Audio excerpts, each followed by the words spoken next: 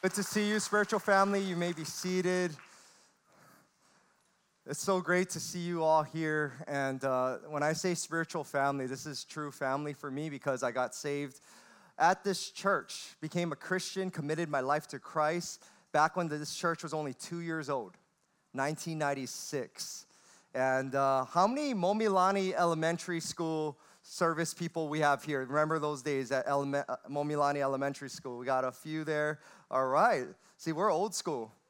And Pastor Norman talks about this, and I'll never forget it, the smell of the rotten milk, because we used to meet in an elementary school cafeteria, and the dump truck would not come to pick up the bins, the trash bins, till the next day after our service. We'd have to endure the stench of rotting milk.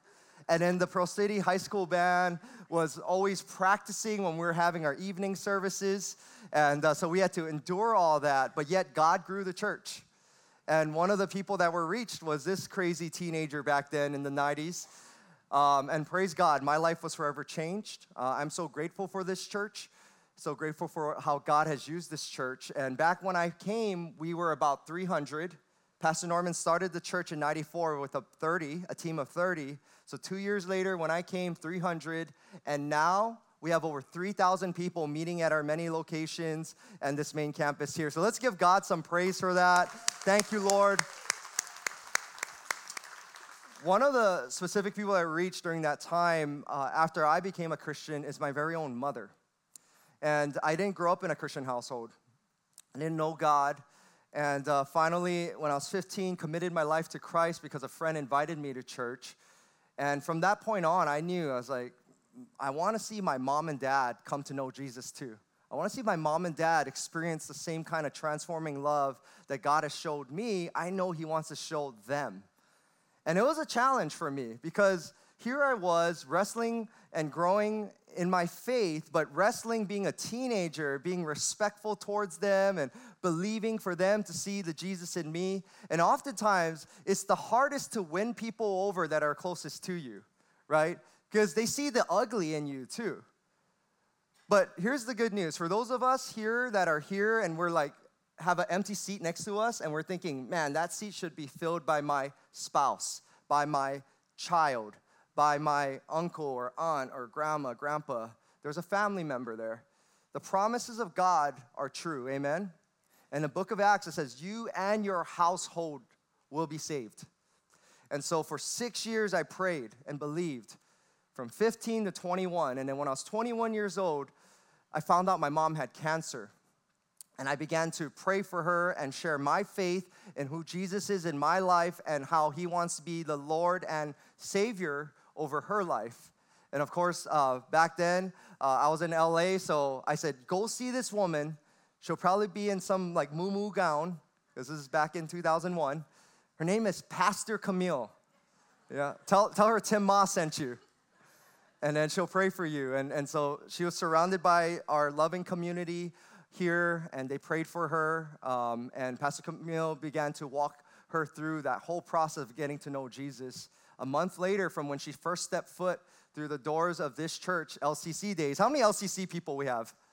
All right, a bunch of old school people, nice. And so a month later, she goes to the doctor. They did a scan on her body. They couldn't find a single cancer cell, glory to God. Let's give God some praise. So she left the hospital that day and surrendered her life to Christ immediately. Saw the love of God and the power of God at work in her life, as many of us have already experienced. But I say that as encouragement because God is doing something great in this season right now. We're seeing it at downtown. We're seeing it here. Numerous testimonies of different lives being touched, cancer being healed, hardest of hearts, the most arrogant, prideful people being broken before God, coming to know God. And for some of us, you're like, that's me, Pastor. I was the guy that said I would never come to God. I was the guy that said there is no God. I was the guy that said I would never step foot in church, but yet here you are. And there's so many others that God is trying to reach and show His love to. And it's difficult for Christians sometimes with our faith because there's other Christians maybe, and it's of course surely not us in this room, that maybe they do things and it's like It's like that embarrassing uncle that we all have. You know, I know it's graduation season. It's like, oh, uncle, enough Heinekens already. Nah, I can handle another one, right? You're like, oh no, we know what happens after number 6, you know? And so there's Christians out there, again, there's not any of us in here, right, with our halos on, that embarrass the name of Christ or embarrass the church. But yet, when you look at how people label Christians, and there's a major organization, you may have heard of them, it's called the Barna Research Group. They did a survey, and they polled non-Christians. And they asked non-Christians, how would you label Christians? Of course, in our perfect minds, we think, oh, they are so loving. They are so giving and generous. They're so patient and forgiving, right? Top 3 labels of a Christian. No, on the contrary. What is number 1? What do you guys think? Shout it out. What is it? Hypocrite. Yeah, I hear that all the time, especially as a minister. I hear that, like, oh, I don't want to come to church. The church is full of hypocrites. Oh, that's perfect. You belong here then. I don't say that, but that's what I'm thinking. But that's actually number 2. Number 2 is Christians are hypocrites. That's the label. Number 1, Christians are judgmental.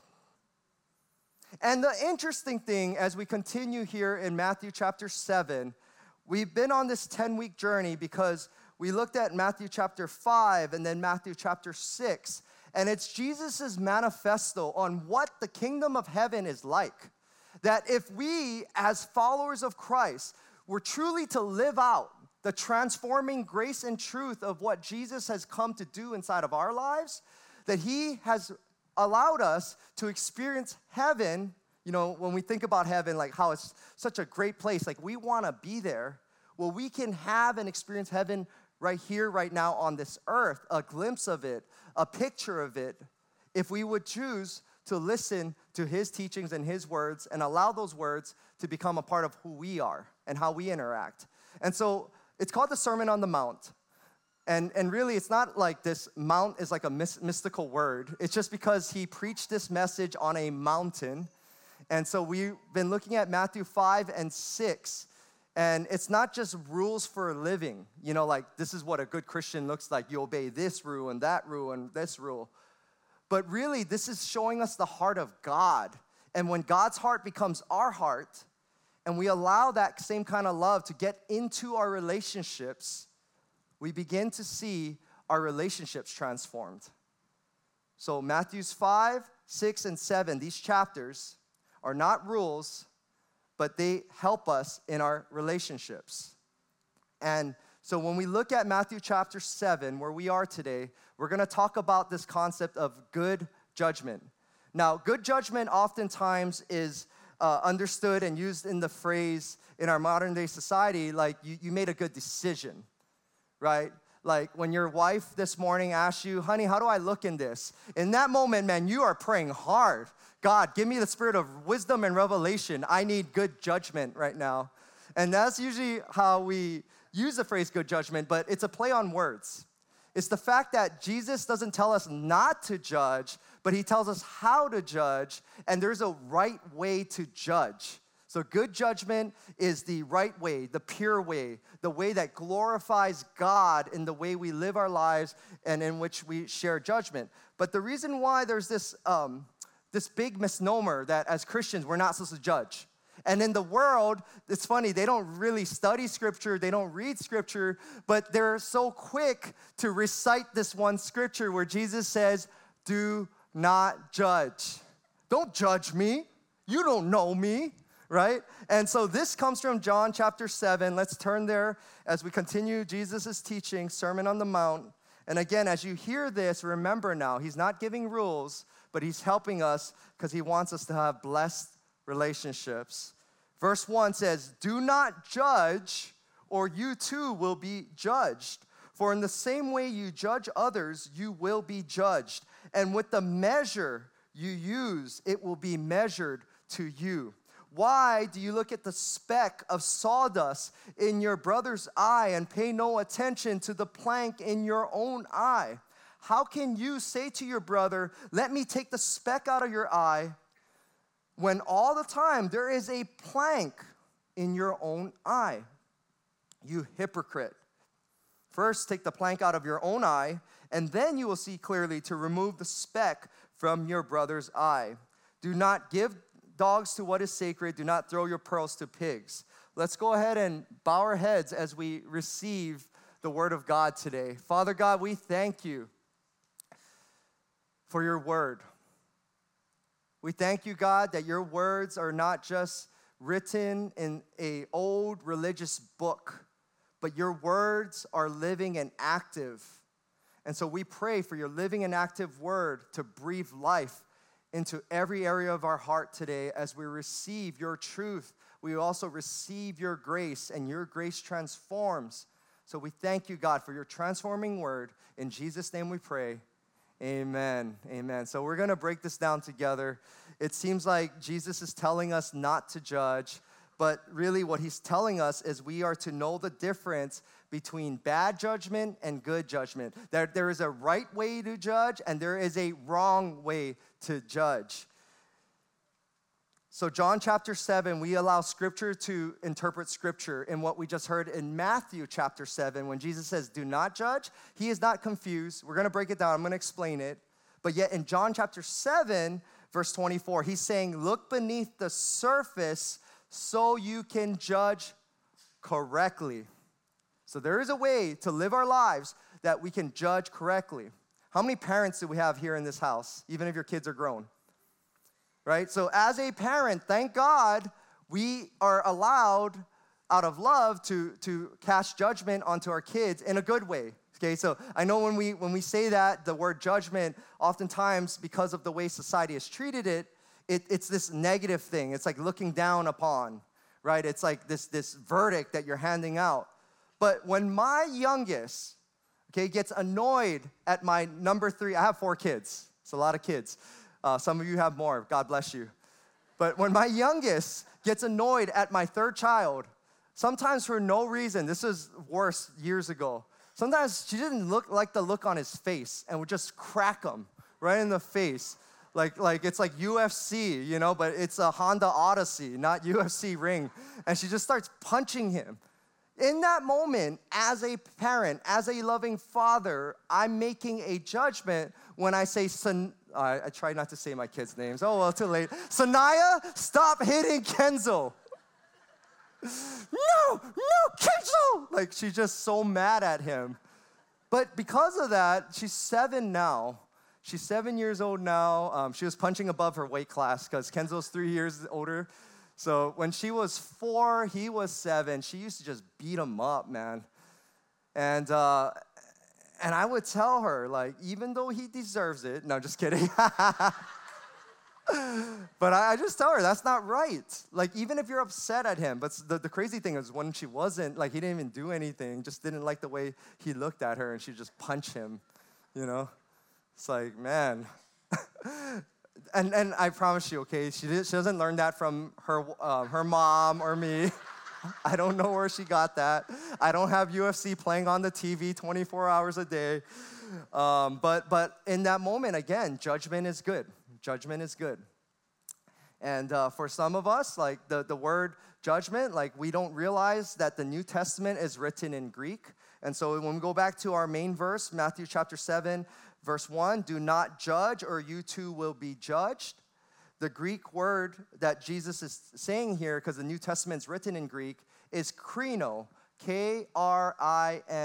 So everyone say it with me, krino. Okay, you guys just learned Greek in church today. Congratulations. I feel so much smarter already. And so krino means to make a decision. Make a decision. So last night, I exercised krino. I was at a child's birthday party, and they had like fried noodles, and it reminded me of my days at Highlands Intermediate, Manapua Man, you know, the guy that sells the Manapuas out of the van, and he had the best fried noodles. Well, the fried noodles last night reminded me of the Manapua Man's fried noodles, and I already had seconds. So I had to use krino in that decision, that moment, to not go back for a 3rd plate of fried noodles. Save some for the kids, you know. And thank God for that, right? Like many of us, we have to exercise self-control. We have to make the right decision and saying, okay, that's enough. I better stop eating. Like we have all these graduation parties to go to, and it's like also summertime, where we go to the beach. So you got to make a decision. What's more important to you? And so we exercise krino in every facet of life. So krino, God is not against. In fact, it commends it. It's a sign of spiritual growth and spiritual maturity. We see it in 1 Corinthians chapter 2. We see it in Luke chapter 12, where Jesus commends the ability to make good decisions. So when Jesus now is teaching and says, do not judge, what is he talking about? What he's saying to us is oftentimes we judge on the outer appearance and we don't understand what's going on in someone's heart, and then all of a sudden we try to label their heart and not just their action, when only it's God that can see truly what is in man's heart. So what I mean by that, here's an everyday example many of us deal with, right? You're driving on the freeway. Somebody cuts you off. So that action of them cutting you off, maybe they cut it really close to the car, maybe your car, maybe they're speeding. That action is wrong, and you can label it as that. There's nothing wrong with that. If they're speeding, they're over the speed limit, they didn't cut with enough distance, that's not right. So you can call that wrong for wrong, like that's wrong. But then anger starts to build up inside of us, and we want to let them know how we feel about that. And so instead of the beep, beep, like, God bless you, I'm here, don't hit me.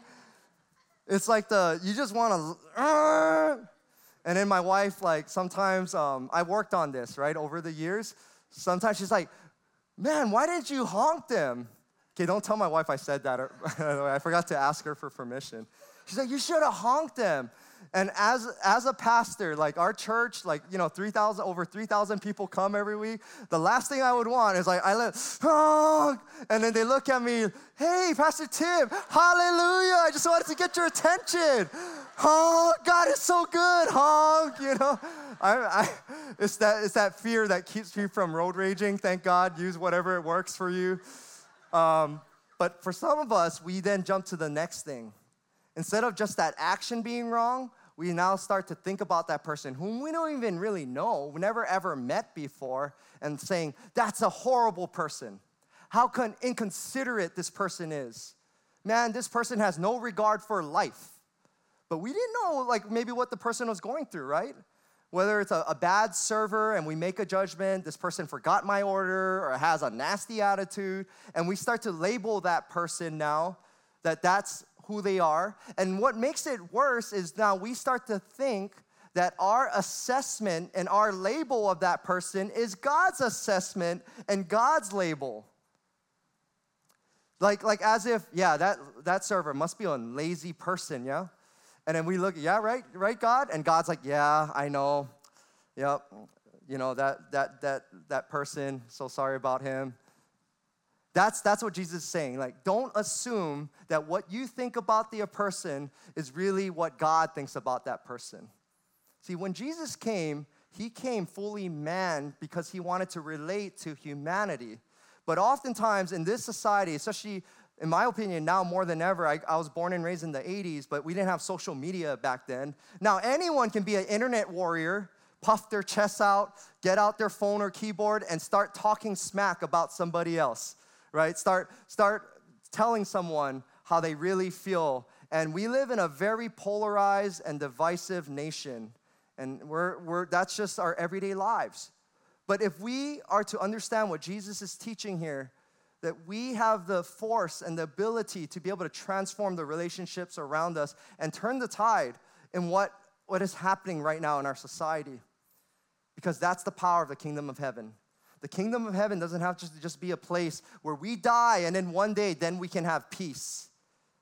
But amidst all the division, the bickering, the pointing of fingers, we can have peace right now. But that starts with us not putting ourselves in the place of judgment, that yes, the decision, the action, the words that person said, that was wrong. But then to go further and dehumanize them and put ourselves in a position of God and saying, this person is always going to be like this. this person is blank, and we label their character, that's where we don't understand. And so Jesus then, furthermore, says, for in the same way you judge others, you will be judged, and with the measure you use, it will be measured to you. So what is Jesus saying by this? To break it down, oftentimes when people misjudge us by our actions, what do we try to do? We try to justify it, we explain it, we think, wait, hold up, right? We want them to stop, and we want to then tell them, like, this is what I meant, this is why I did this. But yet, the opposite, right? When someone does something wrong towards us, we don't give them a chance to explain. We just want them behind bars immediately. We want to hand out the sentence and the verdict immediately. And so when Jesus is saying, with the same measure you use, it would be measured back against you, he wants us to pause. Like, just as we want to be able to help other people understand what's going on in our heart. This is not what we meant. We weren't trying to hurt you. In that same way, instead of us just bringing quick accusations and thinking the worst, right? That's the common denominator. We think the worst in a person. God's saying, can you just believe the best? Because why? Because that's what God wants for each and every one of us. Even when we're living our worst, God was willing to give his best. Even when we thought we had no destiny, God has a destiny, a plan, and a purpose for each and every one of us. But that truth doesn't just extend to the privileged few in this room, like it's just us four and no more. But for God so loved the world. That's his heart for every single person, especially for those that have done some bad things in our lives. Maybe it's even the person seated next to us, have said things and maybe done things, and we then label them, and that's it. Like, we just leave it there. So what are we called to do? Well, we're called to first deal with the sin within. If we could do this first, and when we say first deal with the sin within, we're not saying the other person. We're talking about us. So what Jesus is going to say next is not just deeply spiritual, but is deeply practical. That if we can allow this to be implemented in our everyday lives, our relationships will be transformed. First, deal with the sin within. Jesus says, why do you look at the speck of sawdust in your brother's eye and pay no attention to the plank in your own eye? How can you say to your brother, let me take the speck out of your eye, and when all the time there is a plank in your own eye? You hypocrite. First, take the plank out of your own eye, then you will see clearly to remove the speck from your brother's eye. The first thing I want to point out here, Jesus keeps using the phrase brother. And by the way, this is a gender-neutral term back then. That's just how they spoke. And so it wasn't just for, a brother like for males, but this is brother and sister. Who would you call your brother and sister? Well, first of all, it's the family that we are born with, right? By blood, we are brother and sister. And so oftentimes you have a real close relationship. You know each other. But also, like, I use this term in the church. I have a team of people I serve with and people like good friends of mine here at this church and this location at downtown. And in the morning, sometimes I tell them, good morning, brother, how are you? I know it sounds very religious, but the reason why I say it is because that's how close they are to me. I see them as a genuine brother where I know they're going to be there for me. I know they have my back. And so here Jesus is saying, when you see the speck of sawdust in your brother's eye, but as Christians, it's like we treat it as when you see the speck of sawdust in your enemy's eye, in the person you barely know, in an acquaintance, and then we're so quick to call out sin in other people's lives, like we're the sin sheriff, deputized sin sheriff. There's a new sheriff in town. I'll be your huckleberry. And we just start like saying, sinner, psh, sinner, psh. Like it's Tombstone, like the OK Corral, and we're just nailing people left and right, calling out their sin. Like, that's not what Jesus is saying. There's a relationship already established. Now, it's okay for us as Christians to look at something and be like, okay, that's wrong. And as a Christian, because that's wrong, like I got on a bachelor party, I was already following Christ. I got invited to a strip club for a bachelor party. So I didn't cast judgment upon that person like, you lustful man, you committed adultery in your heart, But I as good of a friend, I'm a part of this person's wedding party, and I said, like, I cannot be a part of that. So I had to make a judgment without casting judgment. And so that's what God is calling us to do in our lives, is that if someone is not a brother, meaning not within our close vicinity, first of all, as Christians, but even maybe it could be like a best friend that doesn't walk with Christ, but you have that foundation of relationship where you would consider them a brother or sister, then we aren't to go ahead and give family rules to someone that's not in the family. Does that make sense? Like in our household, like many of us local people, we don't wear shoes in the home. When I got up to LA, where I lived for 10 years, it was crazy, right, Pastor Paris? Pastor Paris lived in the mainland for a bit. Everyone just walks shoes in the house, and I can't be like going to someone else's house and give my family rules. What's wrong with you? Overturn tables. Oh, you den of sinners. Wearing shoes in the house. So disgusting, you dirty people. But that's the way we treat other people in society. Because they don't know the Word of God, we treat them like they should, and they should follow the Word of God. And it's so sad. So Jesus is saying, brothers, when you see a speck of sawdust in your brother's eye, so your brother or sister, and so, who should Micah, you can come up, please. So the speck of sawdust, right? So say Micah, maybe he's going through some stuff, and I see it in his life, right? So for me to see what's going on, I have to get close, and I can see, like, oh, Micah, you have a sawdust in your eye. Can I remove that sawdust? Sure. Yeah, thank you. But Jesus, right, he uses a hyperbole here as he's teaching this.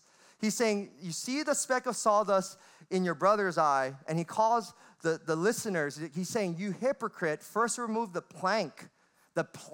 So sawdust, and you compare it to a plank. Take the plank out of your own eye. Many of us, we're so quick to call out people. We see, this guy, he frustrates me, right? He's so greedy, and he doesn't want to lend me money. He doesn't, But then the thing is, maybe he's dealing with some issue on money and greed. But when we get really worked up, get really upset, oftentimes it's the two labels of a Christian. There's a reason why people say that. Judgmental and hypocrisy. So there's a type of judgmental hypocrisy that happens in our lives where the thing we see in the other person's life, we get really upset at. Why? Because it's actually in our lives. And we're actually really upset at ourselves. And when we call them out, we're trying to hide behind their sin. We're trying to deflect that my sin is not as bad as their sin, that speck. So if I'm trying to remove the speck from Micah's eye, but I have this plank coming out of my own eye, Micah, come on, man, let me help you remove the speck. It's not very effective. Why? Because it's the sin within that's actually causing the barrier, the division, from us being able to engage in our relationships. Thank you, Micah. Let's give Micah a hand. And so when Jesus is saying, do not judge, he's saying how not to judge. That first, really, we need to bring ourselves before the ultimate judge and allow God to examine our heart. When someone does something that really offends us or bothers us, yes, it is wrong. Yes, maybe it goes against God's word. But what is it inside of us first that is hitting us so hard, that is getting us, and we're wondering, you know what, this person, he's so bitter, he's so unforgiving, but is it because we're the ones that are bitter and unforgiving that we're getting all riled up at that fact and what that person did? And so God is saying, deal with the plank first inside our own lives. See, the good thing about that is it gives us pause, that we're not so quick to rush in, guns blazing. Hey, let me help you. Let me help you out. I love you. Take this out of your eye. Like if someone tried to remove a speck from my own eye with this, Man, I'll be like, can I get another doctor, please? But yet, that's the way we treat our loved ones. That's the way we treat our nearest and dearest relationships. And no wonder we're separated from them, because the separation is within us. And we need to allow God, through the power of the Holy Spirit and through this word called repentance, right? When I came to Christ years ago, back in 96, I repented, I turned to God, but then later, as I continue to grow with God, I realized that repentance is not a one-time decision. That if God were to show me all my sins and all my shortcomings all at once when I was 16 years old, 15 years old, I would have been overwhelmed. I've been like, I can't, that's too much. But thank God he does it in layers. And he uses people to reveal those things in our lives, the ugliness in us. And oftentimes, it's the people closest to us. So thank God, Scripture says, love your enemies. I've been married now for 17 years. And sometimes I got to remember that. Like, what feels like my wife is an enemy right now. She's against me. She is not for me. Get behind me, Satan. Get back. Thank God for the truth of Scripture, that even in the times where I think she's unlovable, God's saying, love your enemies. But I didn't realize that actually God is trying to do something greater inside of me. And so repentance allows us to turn those areas back to God. And it's not just one time. Like some of us, maybe we dealt with bitterness. Some of us, maybe it's anxiety. Like we don't like being around anxious people because anxious people make us more anxious. Can you stop shaking your legs? Sit still. You're making me all nervous and anxious.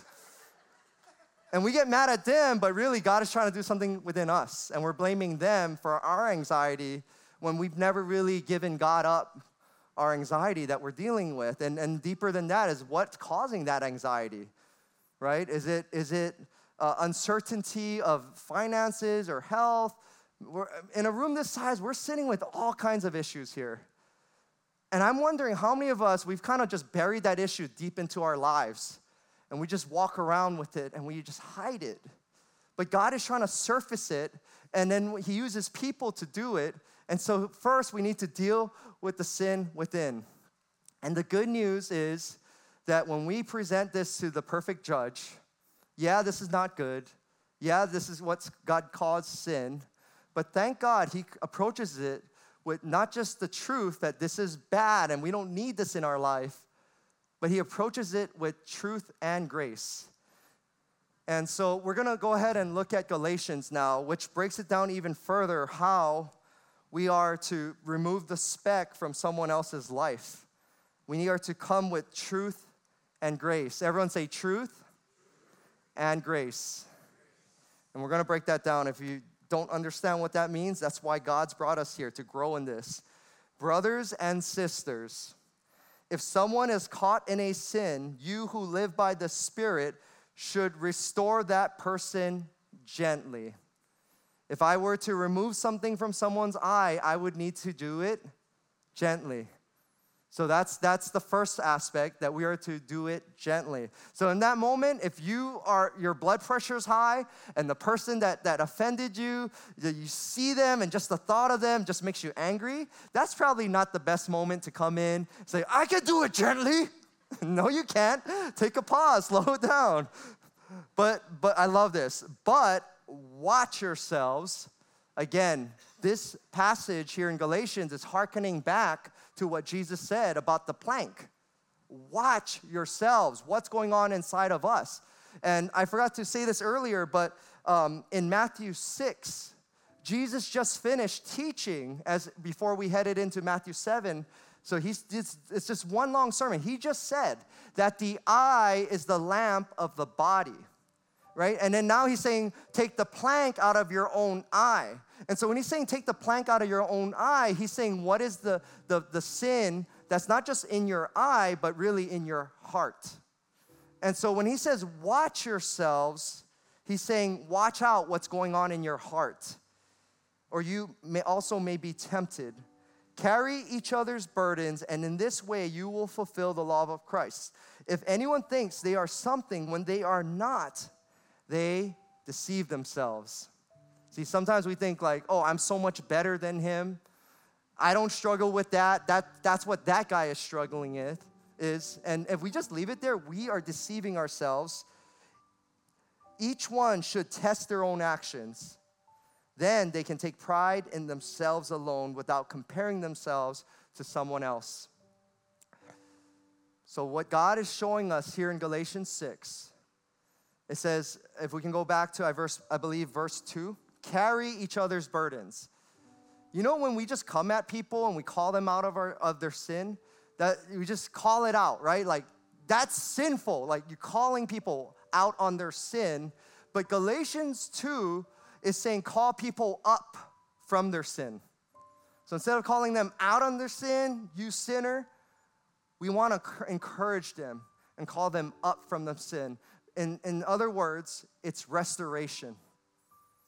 Because God is all about relationship. He's all about restoring relationship. And He's all about restoring people individually. And so there's been all types of encounters that I've seen in my life where, you know, it's easy for us to cast judgment, like, how could this person do this? And then the flesh inside of us wants to see the punishment, the demise. And those aren't bad things. Like, oftentimes, it's those things that help that person come to repentance as well. But what Galatians is teaching here is we want to see them restored. We want to see them not hurt, but healed. And for that to happen, we need to take up their burden. It's not just their burden, but let me help you. Let me take up your burden. It's a heart to love and not just to accuse and condemn. And so when Jesus says, do not judge, that's actually what He's referring to. The condemnation that oftentimes we bring into our relationships and the charge that we make against other people, that's for God to do. What is our job? Is to lift up one another's burden. And for me to do that, I can't lift up by coming down at somebody. I need to come under them and then lift it up. And then when you see this picture of lifting up someone else's burden, there's one specific person that comes to mind. And who is that? Jesus. And when we look at John chapter 1, grace and truth came through Jesus Christ. If there's anyone that could have levied accusation against accusation upon our lives, it's Jesus Christ. He not just sees our actions, He knows our intentions. He sees our heart. And He could have been the one that called out every single person He was around. If we were to come in this room, He could, rightfully so, call out every single person in here. But He didn't come down to cast condemnation and judgment. He came to bring salvation, grace and truth. And we're going to allow the Holy Spirit in a moment to deal with our hearts, because some of us, we've only been on the side of truth, and so we're so good at just calling out people for their sin, and that's truth, but there's been no grace. And in Hawaii, we want to be all graceful and like, oh, no, it's okay. And we keep saying everything's okay, but it's not okay, and we just come with grace without truth. But God wants to bring us, like the intersection of the cross, that Jesus came with grace and truth. And as people of God, we are called and created in His image, and He wants us to live in grace and truth. And when we interact with other people, and they hurt us, and they offend us, He wants us to be able to share grace and truth and demonstrate grace and truth in that moment. And so I close with the story, 17 years of marriage, and I'm so grateful that my wife chose to stick with me for 17 years, because I look back at the first few years of marriage, and I was already a Christian, I was already a full-time campus minister, but man, did God have to do a lot of work in me as a young married man. See, the main thing that really bothered me about my wife was how angry she would get at me. And I'd always be bothered, like, why are you so angry? And I looked at her, and no joke, I would yell at her, say, stop being angry. I mean, hello, that was like the dumbest thing to do.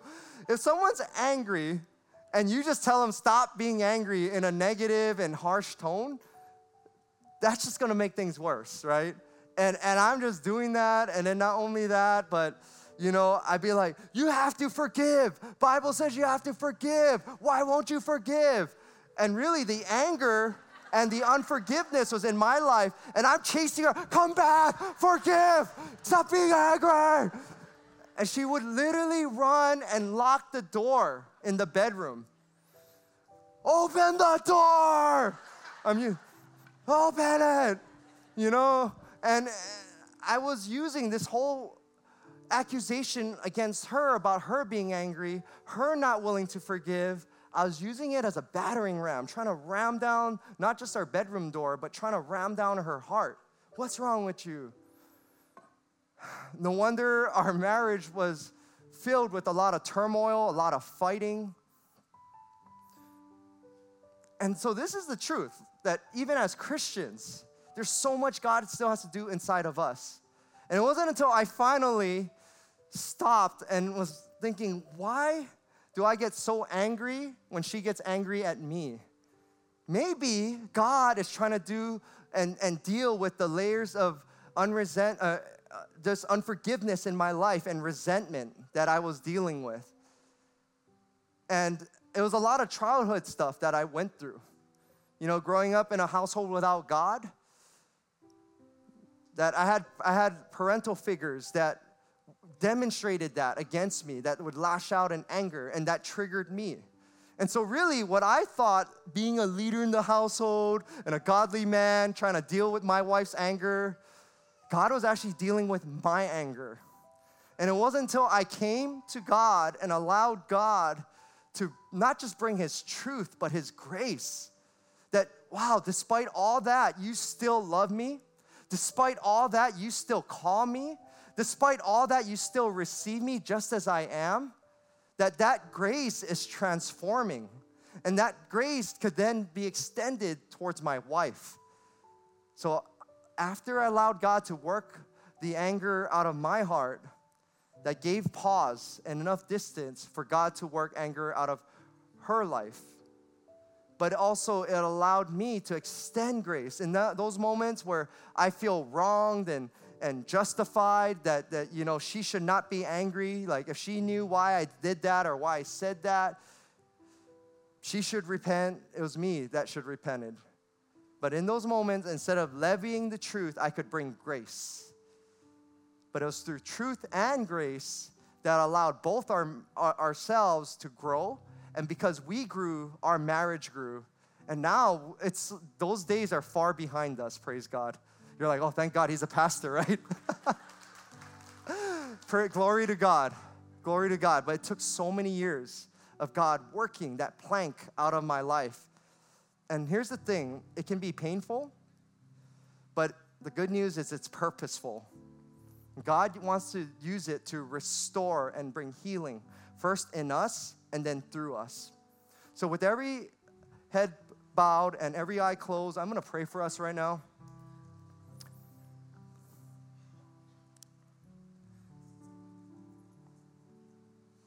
Father God, we thank you, Lord, that when you came, you had every right just to bring only truth, to expose the ugliness, the sinfulness in our hearts, but yet you brought grace and truth. You didn't come just with truth, you brought grace. And we pray in this moment, may you bring your grace and truth right now.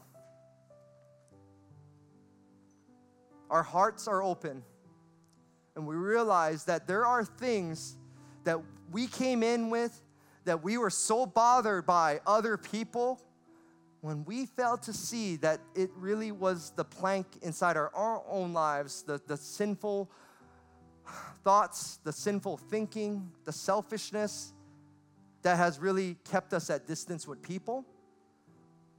We thank you, Lord God, that it's no longer going to keep us at distance with you because we're receiving you and you call us just as we are.